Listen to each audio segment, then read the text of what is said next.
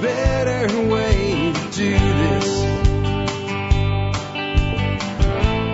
Let me show you a better way. Hi folks, it's Jack Spirko with another edition of Survival Podcast. As always, one man's view of the changing world, the changing times, and the things that we can all do to live a better life. If times get tough, or even if they don't. Coming to you once again from Hot Springs Village, Arkansas. High atop the Highway 7 Ridge Line from TSPN, the Survival Podcast Network headquarters.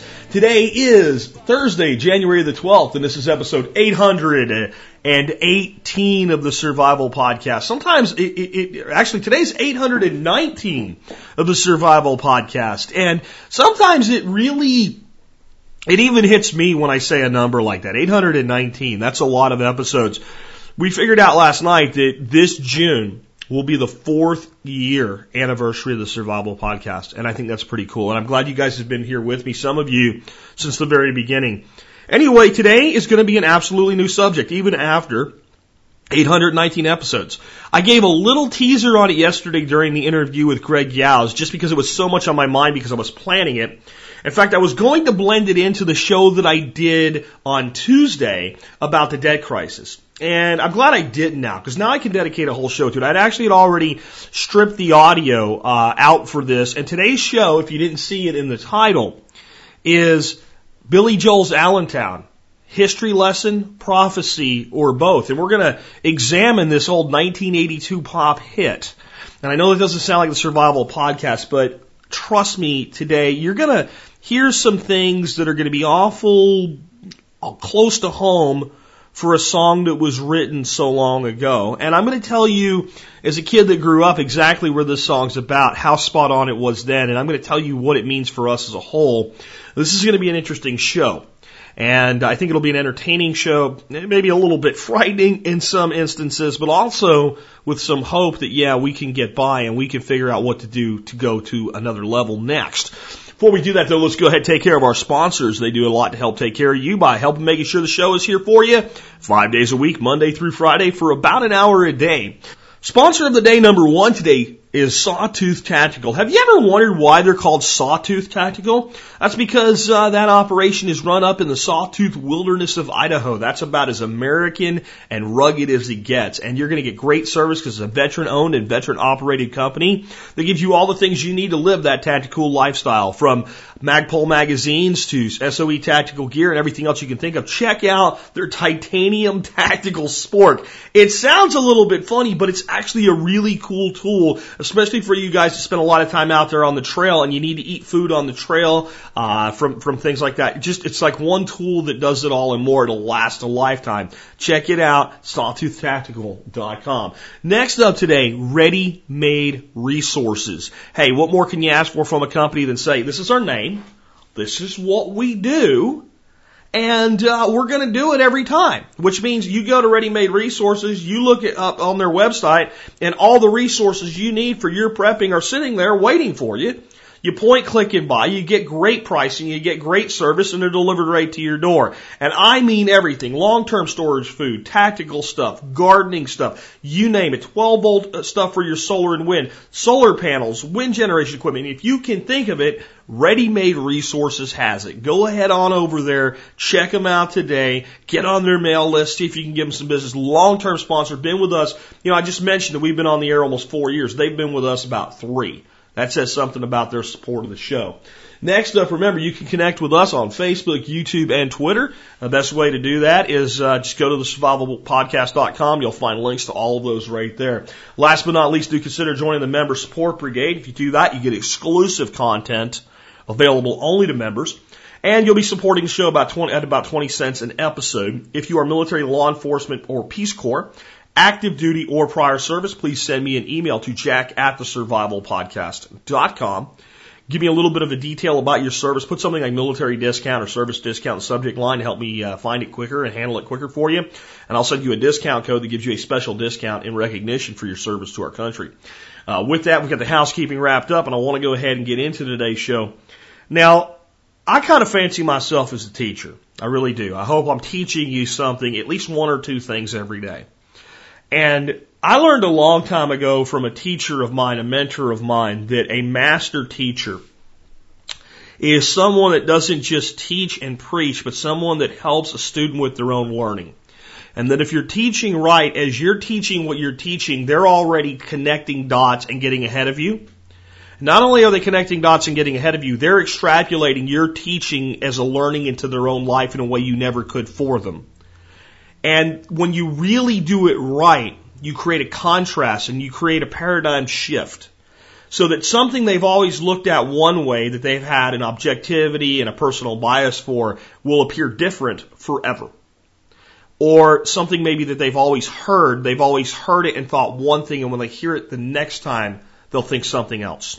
So before I go any deeper, I'm going to risk, what do you call it, trademark or copy infringement or whatever twice today, because I'm going to play a live version of Billy Joel's Allentown that I got off of YouTube twice for you today. I'm going to play it for you right now before I do this episode, and then when we exit today, instead of playing The Revolution Is You by Greg Yost, I will play Billy Joel's Allentown as we exit the show. And I want to see if maybe it sounds a little different the second time around. So, without further ado, the great Billy Joel and his song Allentown. If you've never cared for the song, give it a listen anyway. If you've never heard it before, because maybe you're a younger member of the audience, give it a listen. I think you'll already start to hear some things that make you think of today, even though this again came out in 1982.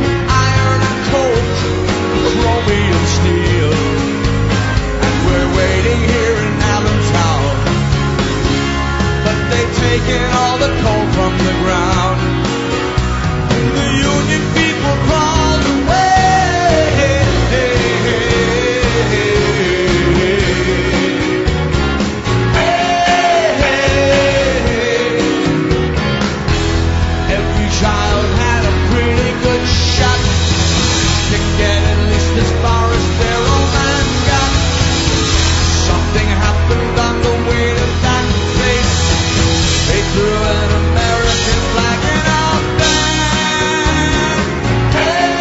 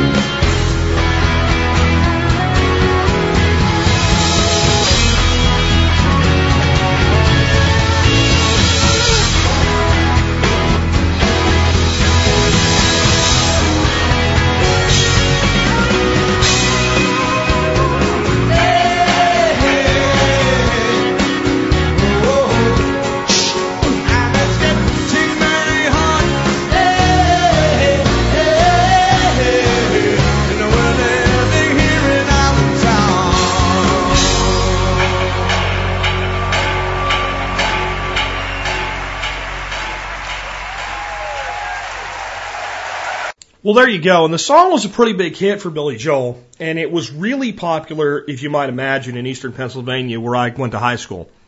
I went to high school there in the mid-'80s, 85, 86, 87, that type of thing. And it was, it only came out a few years before that, and we were living in Florida at the time, but we were from the region, and I knew we were going to move back there eventually. So as a young kid, I listened to that song, and with not a complete understanding of it, especially as when I was really young.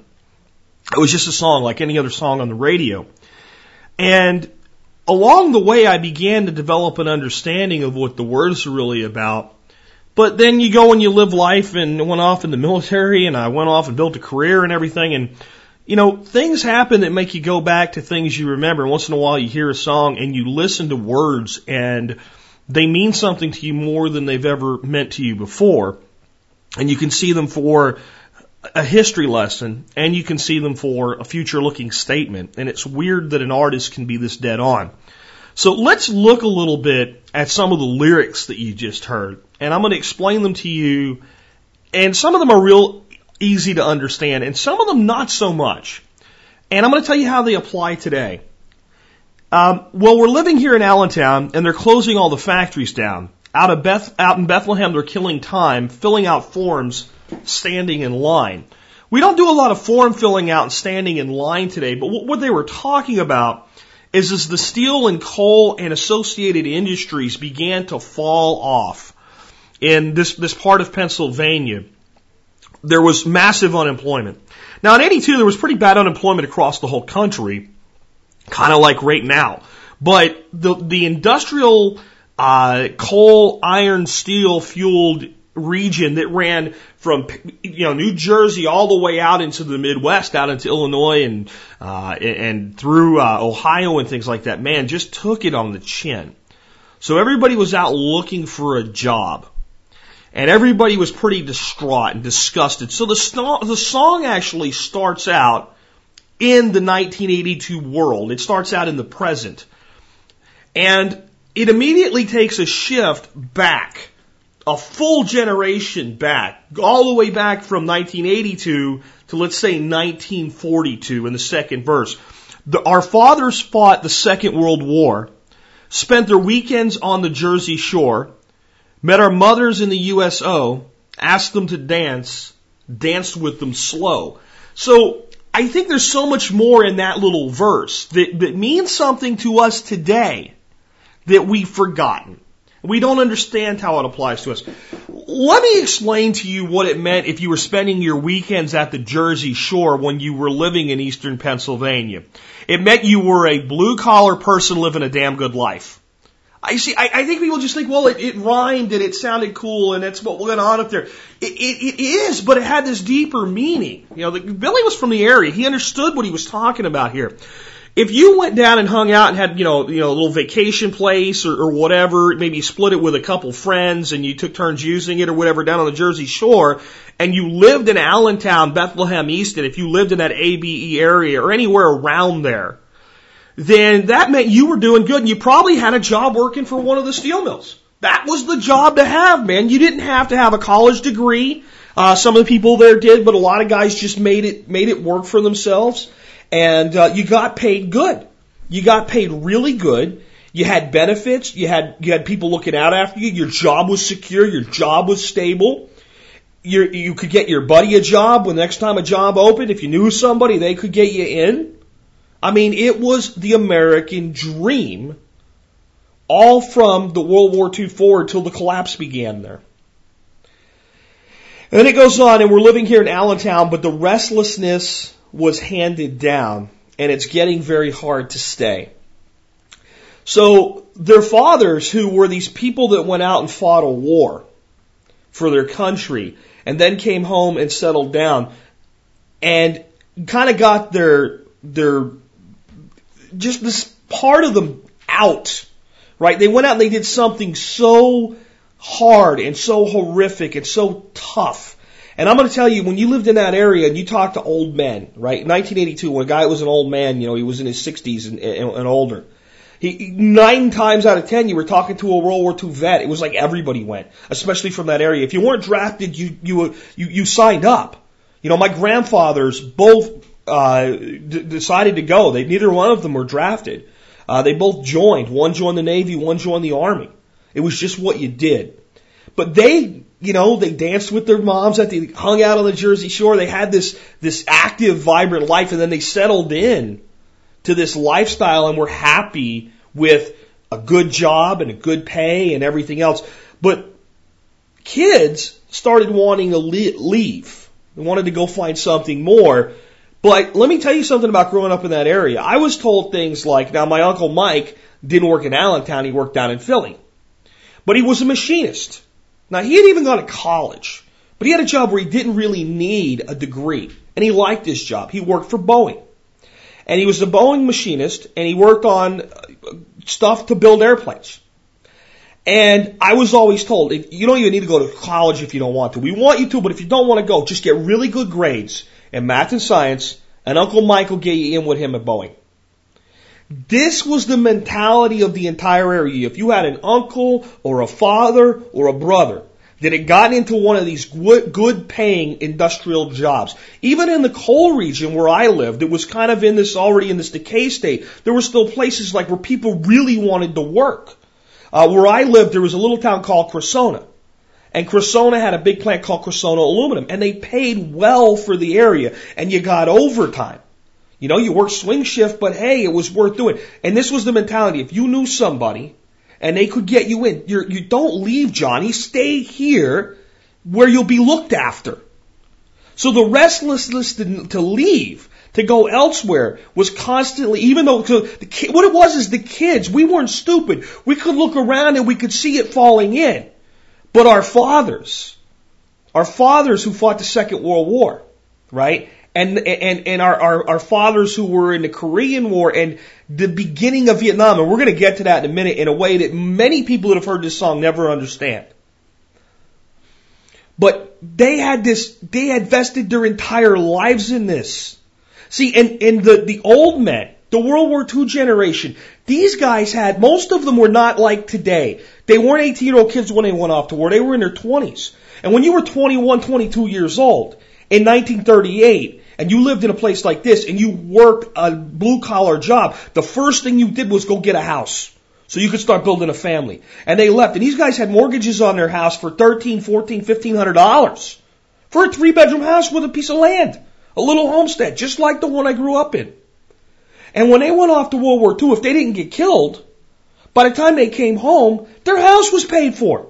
The inflation that happened during that period, they had military pay, they only needed so much of their money. These were men that cared about their family, they were doing this for a purpose, not for a job. They sent that money home.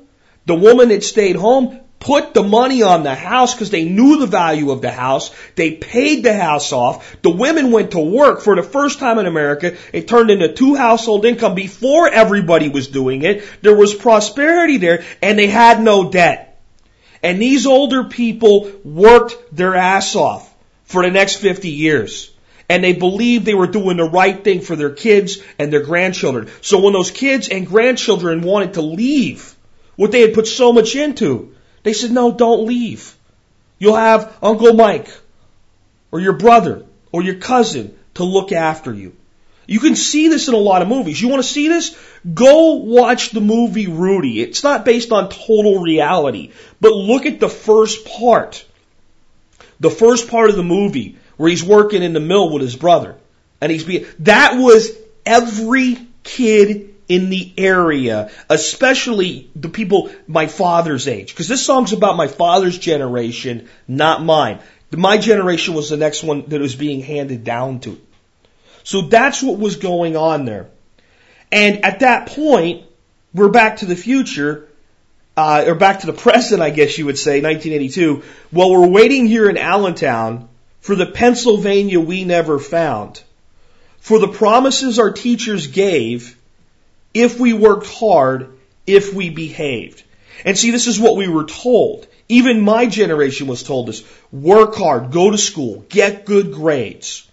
There's a wonderful thing here for you. There's a future for you. We were promised there was this painted picture of what the place would be. And again, this is more my father's generation than mine. I'm just telling you the same, even though it was already, the writing was on the wall, there was a song about it, the message was still being sent from that generation. The world where my grandparents and my great uncles and my great aunts and a huge extended family in the community, or the Ukraine community, the Slovak community, the Irish communities, all these older people were still telling the kids, work hard, behave, get good grades. Why wouldn't you tell a kid that? It even sounds like a good thing to say today, right?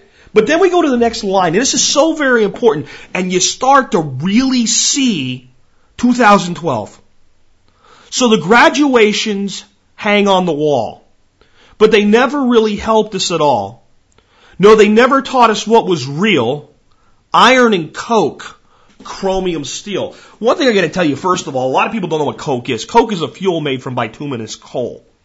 See, and iron and steel were what the region made. And it was a great region to make it because it was rich with coal. So you could take the coal right from the ground, right to the mill, process it into coke. And there were different regions and different, you would call them countries within Pennsylvania. Iron country, steel country, zinc country, and then the two big ones, anthracite country and bituminous country.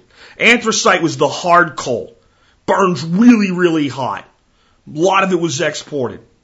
A lot of it was burnt in coal burners and furnaces right by the people that did the mining to heat their homes with radiator systems. But that soft coal, that bituminous coal, could be made into coke. It burned very, very hot, very, very long, and as coal goes, it burns quite clean. Now, it makes a lot of mess when you make it, but once it's made, it's great for refining steel. So that's what that was about. So they went to school, and they worked hard. And this is not the college layer at this point. The college layer was the restless generation that went out and studied technology and management and things like that, and they left. Today, this song applies to the college generation. Now think about this. We've basically made a college degree today equivalent to the value of a high school diploma in 1982. That's why it works so well.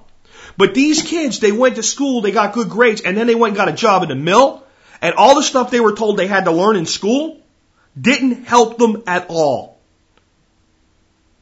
It was not about the high school diploma. It wasn't the math all the stuff that they were told they needed to know was worthless to them when they got to the mill and started busting their ass. And when the mill started to collapse, that diploma did nothing for them. They couldn't fall back on it. They had no other skill set. That was all that they had. And we'll keep going. And we're waiting here in Allentown, but they've taken all the coal from the ground. And the union people crawled away. So the unions told these guys, hey, don't worry, we got your back. It's okay. We'll negotiate you better benefits. We'll get you a raise. We'll get you more time off. Don't worry, it's fine. And eventually it wasn't fine anymore. Companies figured out, unless I'm building a skyscraper, I don't really need grade A premium steel, and the Japs and the Chinese make it cheap. Let's start importing this stuff. Come on, we're building products for planned obsolescence anyway. But see, here's a bigger lesson, and I kind of foreshadowed this yesterday. The reason that the region fell apart is everything was built with a mining philosophy versus a farming philosophy. When you're building businesses and when you're building economies, there's two ways to do it. There's farming and there's mining. Mining is like drilling for oil or mining for coal. You have a finite resource, and I don't care how much of it's there, eventually it has to run out, and you do damage to the surrounding area through its extraction. A farming economy, a farming business, and this is a metaphor, it doesn't have to be direct. Everything can be continuously regenerated. It's sustainable. It doesn't go away. So mining for energy is a fossil fuel. Farming energy is a wind farm or a solar farm. And both of those technologies have limitations, but you get the point. They are sustainable. And if we actually put effort into them, we could make them regenerative. Well, mining is not just about iron and coke and chromium steel and oil and gas and sun and wind. Mining and farming are about the way you run a business or an economy. And leading up to the economic collapse of 2008, the reason I could tell you with absolute certainty In June of 2008, when I first started doing this show, protect your money, the crash is coming, is because I know what mining does. Because as a young kid that hunted deer and squirrels in the mountains of Pennsylvania, I walked across the stripping holes that the strip miners left behind. And I've looked at places where they hadn't mined since the 1930s and still nothing was growing. There was nothing but black coal slush and nothing grew in it. And it will take longer than I will walk the planet for topsoil to build up on top of that and anything to ever grow there again. And I watched the water leach into the creeks around me and turn the water that my grandfather told me a long time ago that the brook trout would swim up there. They looked like salmon when they were going to spawn. And he could just literally go out there and pull them out of the water. And that water today, if you put a carp in it, it would die. I saw that. And when I see the same thing, I know what the results are. We were strip mining the economy. That's what it means when you're giving people loans to create money who you know have no hope of repaying it. That's when you're doing high velocity trading where people are trading a stock and they're holding it for 30 seconds. You're going to hear about that next week from Mike Gazier. They hold it for 30 seconds and they make $1 million. What value did they bring to anybody? Strip mine, strip mine, strip mine. They've taken all the coal from the ground, and the union people crawled away.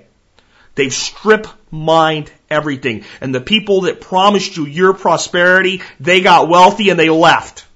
Haunting, isn't it? That this song was written in 1982. If only we had listened. Who knew that a pop artist was this wise? Now this is the part that especially, if you weren't around in the 80s and you never saw the video, I think a lot of people have heard this. I think there's a lot of people that have heard this song so many times they could sit and listen to it on the radio and sing it, and they have no idea what this verse means or what it's even about. Every child had a pretty good shot to get at least as far as their old man got. But something happened on the way to that place. They threw an American flag in our face. Do you know what that is? That's your Vietnam War. That's your Vietnam War. That's the kid that worked hard, behaved, got good grades, went and got Uncle Mike to get him in at the mill. 18, 19, 20 years old, busting his ass, building his life, believed he would spend his weekends on the Jersey Shore like his old man, believed he would have the prosperity of his old man, and got a letter and said, "You're drafted." And the people that were like my father's age and older, it wasn't like the old men. It wasn't the same number, right? The old men, the guys in their 60s, they all went to World War II. I mean, it was like very, very rare that you would find a guy that didn't go. And if you did, he didn't even want to tell you he didn't go. He was like embarrassed that he didn't go. I can't think of one I know that didn't go. I know all my uncles, my great uncles, all of them went. All my grandfather's brothers, my grandmother's brothers, every one. If I went into, when I was a little kid, my grandfather used to take me to a bar. Yes, a bar as a kid. And I turned out okay, shockingly enough. Pennsylvania in a coal region, the bars are totally different places. They're family gathering spots. And all the old men would sit around and they'd put me up on a bar stool next to them and they'd give me pistachio nuts from the machine. They were like $0.25 and every guy in there would go through his pockets and give me some money to go get some pistachios. And the barkeep, Sam, he'd come up and say, "What are you drinking?" You know, and it's Coke, right? You can hear Coca-Cola, you have a beer. You know, and they never charged a kid for a soda in that bar. Ever. And you'd sit there and you listen to these old men talk. And they had, tattoos of the ships that they were on. And that was what our view of serving a country was all about. And we'd already been through Vietnam. You'd think we would have learned, but no, they still had it. So imagine what it was like. 1968, 1969, 1970. When these kids were getting these notices to go off to war. What do you think the old vets were telling them? You go serve your country. You go protect us from the communists. And look what happened when we came home. When we came home, we had the GI Bill and the college fund and we built the highways and this entire thing. Because remember, the collapse hadn't come yet. People still had jobs. Everything was working. There was still the tail end of the prosperity of that generation. Go serve, and when you come home, your country will welcome you back. There'll be parades for you, and there'll be a job for you. And no one ever can't find a job for a vet. That was the mentality. They got the American flag thrown right in their face because they went over and fought a war with no clear purpose, with no clear objective, and no clear way to victory. They came home and their country didn't want them, and there were no jobs. And this had a much broader impact on the nation than just those who went. The man who had the guy working next to him on the line leave, that he was friends with, he went to school. See, there's a small town mentality here that I think kids that grow up in bigger cities today will never understand. You graduated, you knew every kid in your graduating class. And if you went and worked in the same place he did, you were close to, that's why you were in the same place. That's why so he went and you didn't. And then either he didn't come home, and you didn't even see the promise realized, or he came home and he was never quite right again, or he came home and he didn't get a job, or he came home in a wheelchair, or he came home with injuries, and they were left with nothing. What does that sound like? How many of our guys are coming home from Afghanistan and Iraq today? Now, they weren't drafted, but they're coming home, and when you come home as a soldier, let me tell you what you're thinking. I'll tell you what you're thinking, because I came home as a soldier in 1993. Everybody's going to want to talk to me. Everybody's going to want to hire me, man. I went out and served my country. I'm going to be able to get a job. It was tough for me to find my first job. I took whatever I could get. It's a lot tougher now. These guys are coming home disabled. A lot of them are coming home. And you look at them and they don't look like there's anything wrong with them.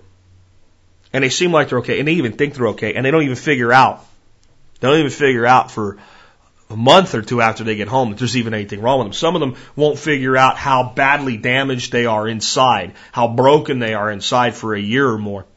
But unlike our fathers who fought the Second World War and spent their weekends on the Jersey Shore, they're not coming home to get jobs working in the mill or building a highway. They're coming home to fill out forms and stand in lines. Again, this song was written in 1982.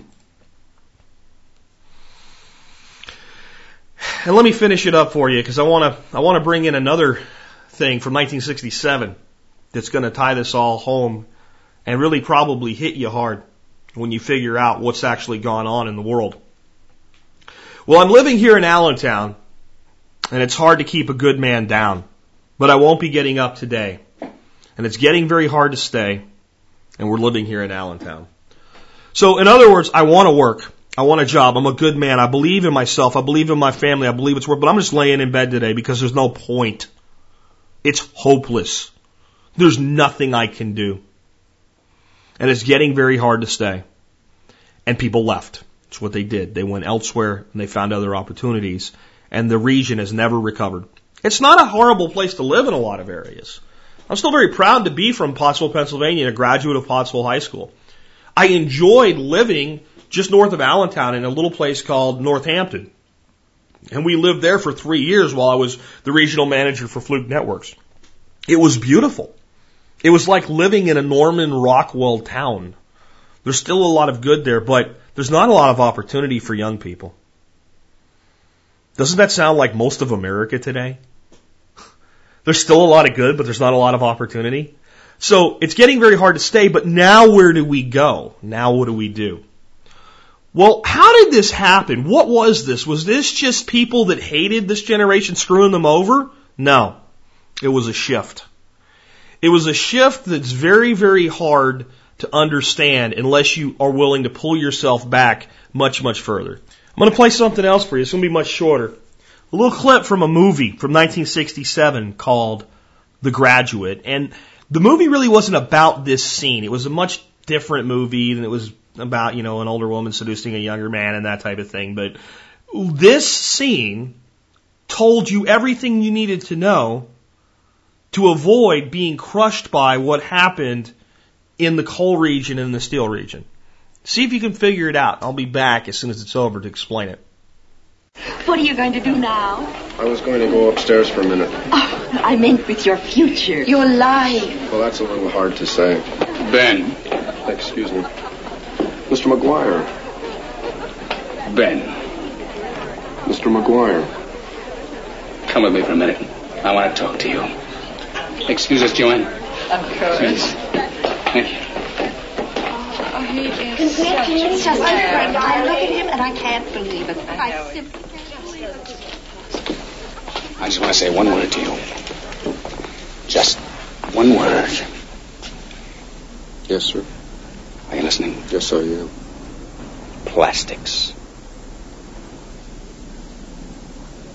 Exactly how do you mean? There's a great future in plastics. Think about it. Will you think about it? Yes, I will. Enough said. That's a deal.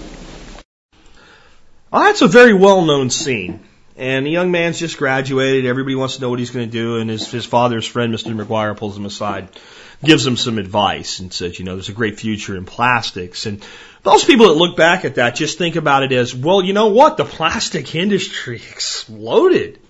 It became really, really, really a great industry. We have companies like DuPont today that have made billions, and everywhere you look, there's plastic. I'm sitting in my office right now, and I see many things, including the frame on the monitor in front of me, the keyboard, the mouse, made from plastic. There's plastic components to the headset that's sitting behind me. My keychain sitting there with a plastic resin thing that my pepper spray is contained in, and there's plastic wrapped around the remote control for my Volkswagen Jetta. There's plastic everywhere. What a genius piece of advice. Hey, young man, go into plastics. It's not developed yet, but it's going to be big. That's not what it's about. It's really not. You see, in the timeline of this movie, I mean, the reality, the storyline itself comes from earlier than even 67. That's just when the movie was made. The original book, I think, was written in 63, and when you're writing a book like that, it takes a long time, so you're going back into the 50s, right? So by 67, it wasn't really that big a deal to go into plastics, but when the book was, because that whole transition had really transpired, and it had begun to be seen. But what it was really about was a shift from industry to technology. A shift from labor to service. The entire economy of the United States was shifting. If you were in the iron and coal and blue collar manufacturing sector in the late 60s, you had a target on your head. It was only a matter of time till somebody picked you off. That was the message of One Word Plastics. Don't go where everybody thinks you should go. Because let me tell you, 1967, college graduate, getting a good job at a managerial level for Bethlehem Steel, sounded like a great idea. Was it? Not really. Not really. Now, did you have more options? Did your graduation hanging on the wall give you more fallback than the high school student that grew up blue collar was told, go work where your Uncle Mike works? Yeah. Still wasn't a good piece of advice. If you wanted to excel and develop a skill set, you went into the technology and services sector in the 60s and 70s. And when everything collapsed with the recession of the 70s, those were the people that kept their jobs. Those were the people that moved on. Those were the people that figured it wasn't easy to stay anymore, and they went somewhere else. And when they went somewhere else, they found something else. It was a shift. It was a shift, and people were caught blindsided by the shift, and the shift rolled over them like a Mack truck. And the region that was supposed to be so wonderful in Pennsylvania in the song is today known as the Rust Belt. So much for living like your father and spending your weekend on the Jersey Shore.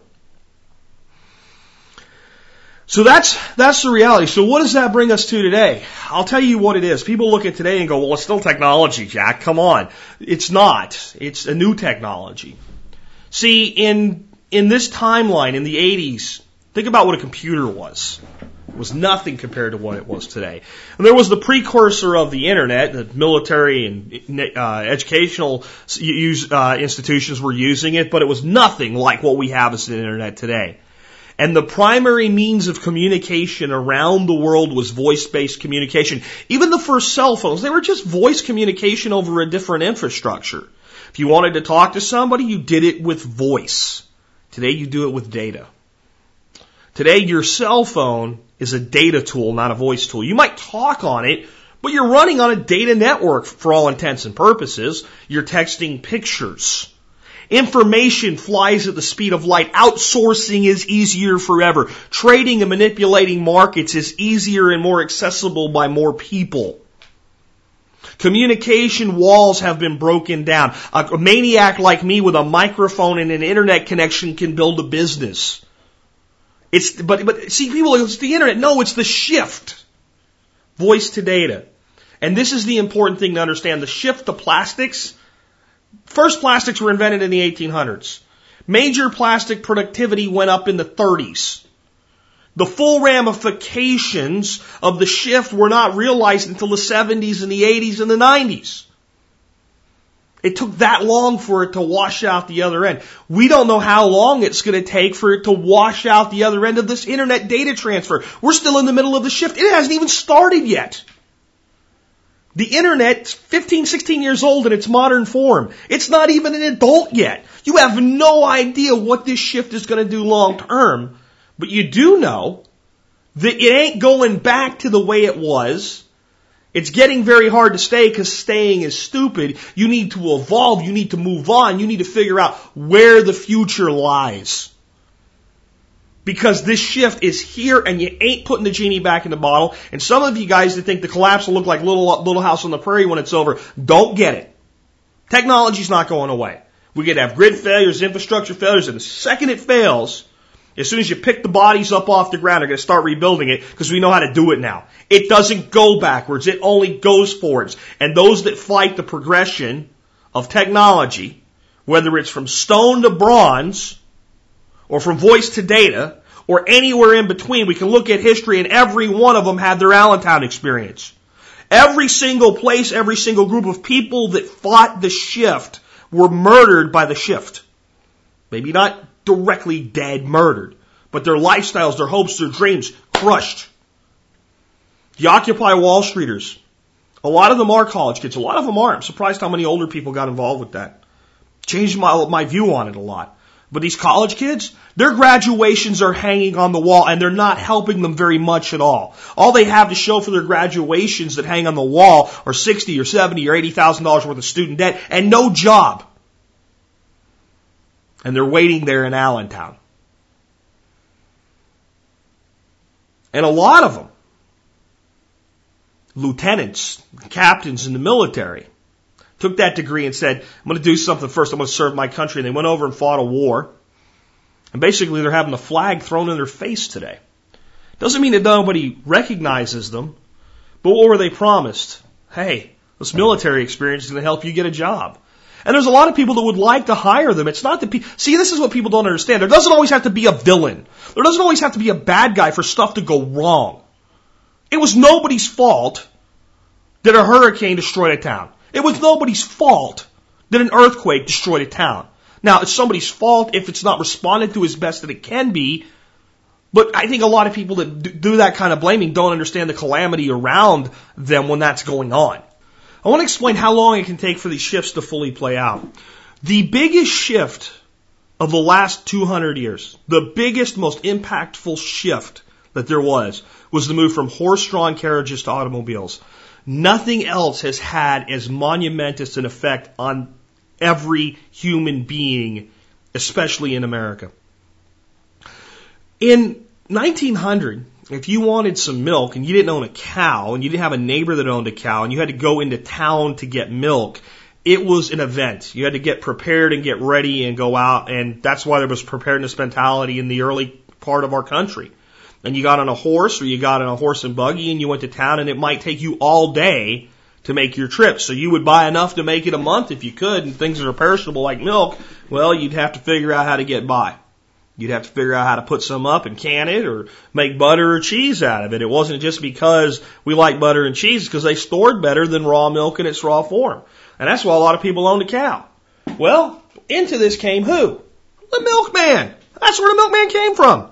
Man, that's one of the few things that you need fresh all the time if you're going to have it, not on a cow. So in the smaller communities that were kind of the suburbs of the day, the milkman could go to the dairy, load everything up in his little milkman cart, and go deliver.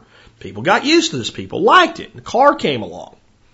And the milkman began a slow death, but the milkman was around in the 50s. But don't make any mistake about it, the car killed the milkman. Even though he was here for a lot longer, he was already dead. He just didn't know it yet. Because when we came up with, for the first time ever, people that didn't live in a downtown area that could walk to a store had something new in their life called weekly shopping. It did not exist if you were a suburbanite or a rural person in 1900. It didn't exist. You couldn't do it once a week. It was impossible. So fresh things like eggs were often delivered. When I was a kid in the 80s, we had what we called, we had a milkman, we had a farmer.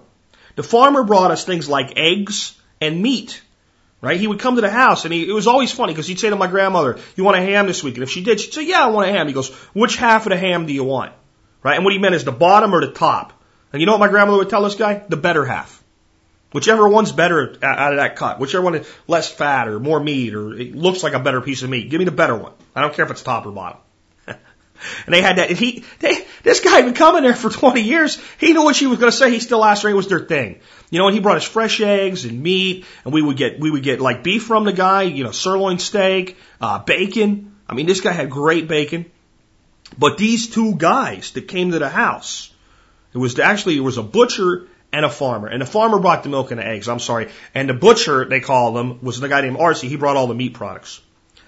And I don't know when they stopped coming. They were still coming when I went away to the Army in 89. But I guarantee you they're not there now. I guarantee you they're not there now. In the 80s, I still remember people that had what you called stolen milk crates. Remember? Because the milk would come, you know, four glass jugs of milk in a crate. And what do we store in them? Record albums. Seen any record albums lately unless you're a collector? That was the shift of the automobile. And there were still remnants of those run over by the shift. But boy, it wasn't a career path choice in 1950, was it? The writing was on the wall the day that Ford made mass-producing automobiles practical.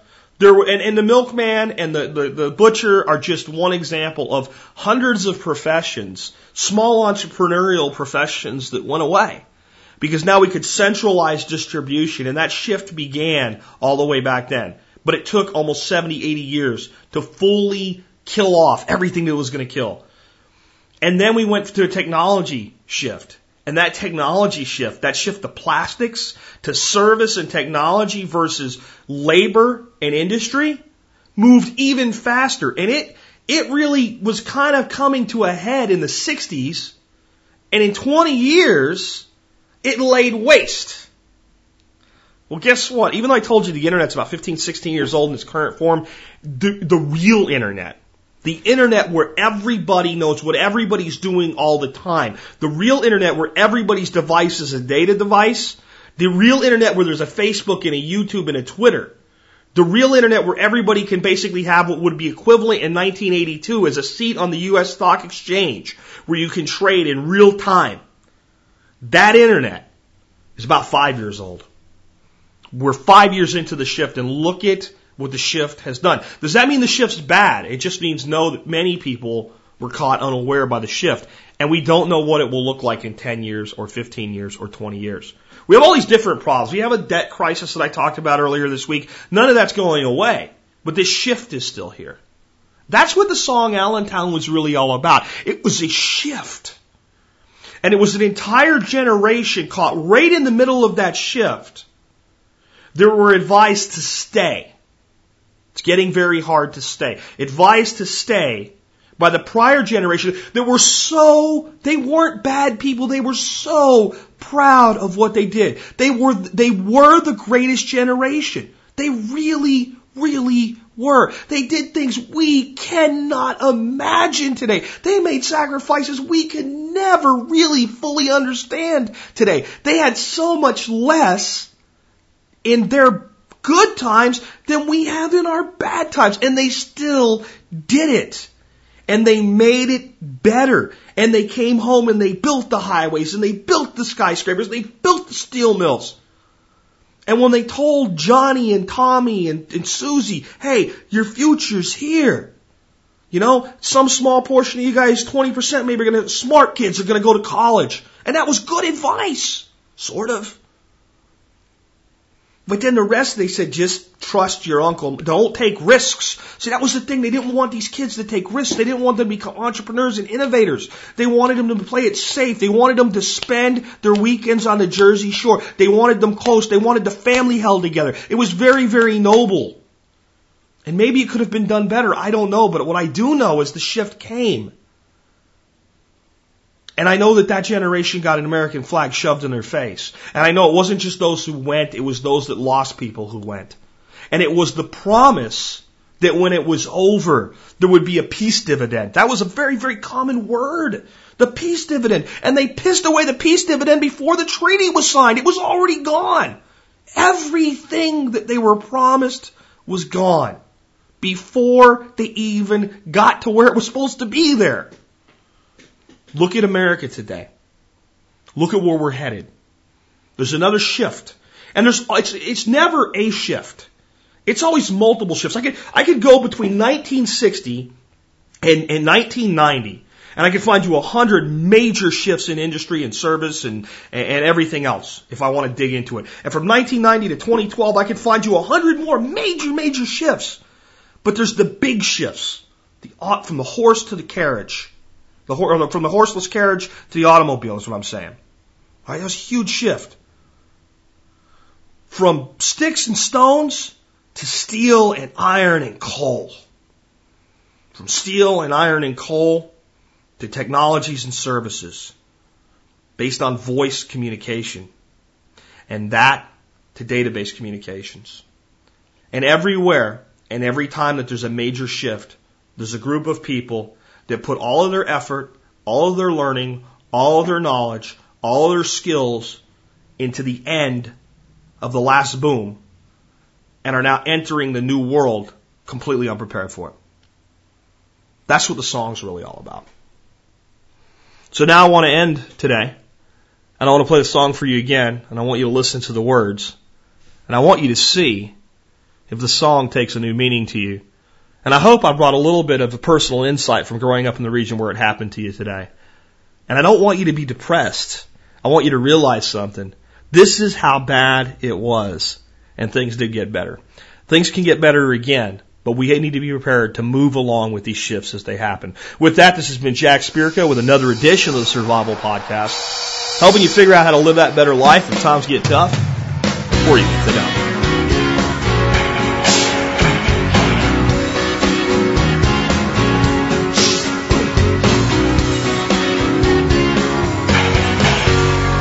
We're living here in Allentown, and they're closing all the factories down. Out in Bethlehem, they're killing time, filling up bones, standing in line. Well, our fathers fought the Second World War, spent their weekends on the Jersey Shore, and met our fathers in the USO. With them slow, and we're living here in Allentown, but the restlessness was handed down, and it's getting very hard to stay.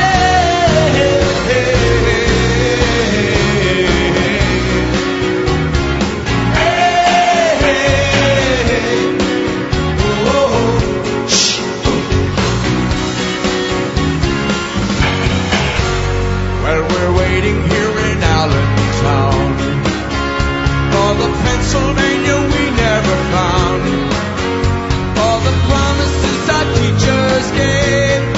If we worked hard, if we behaved, so the graduations hang on the wall, but they never really helped us at all.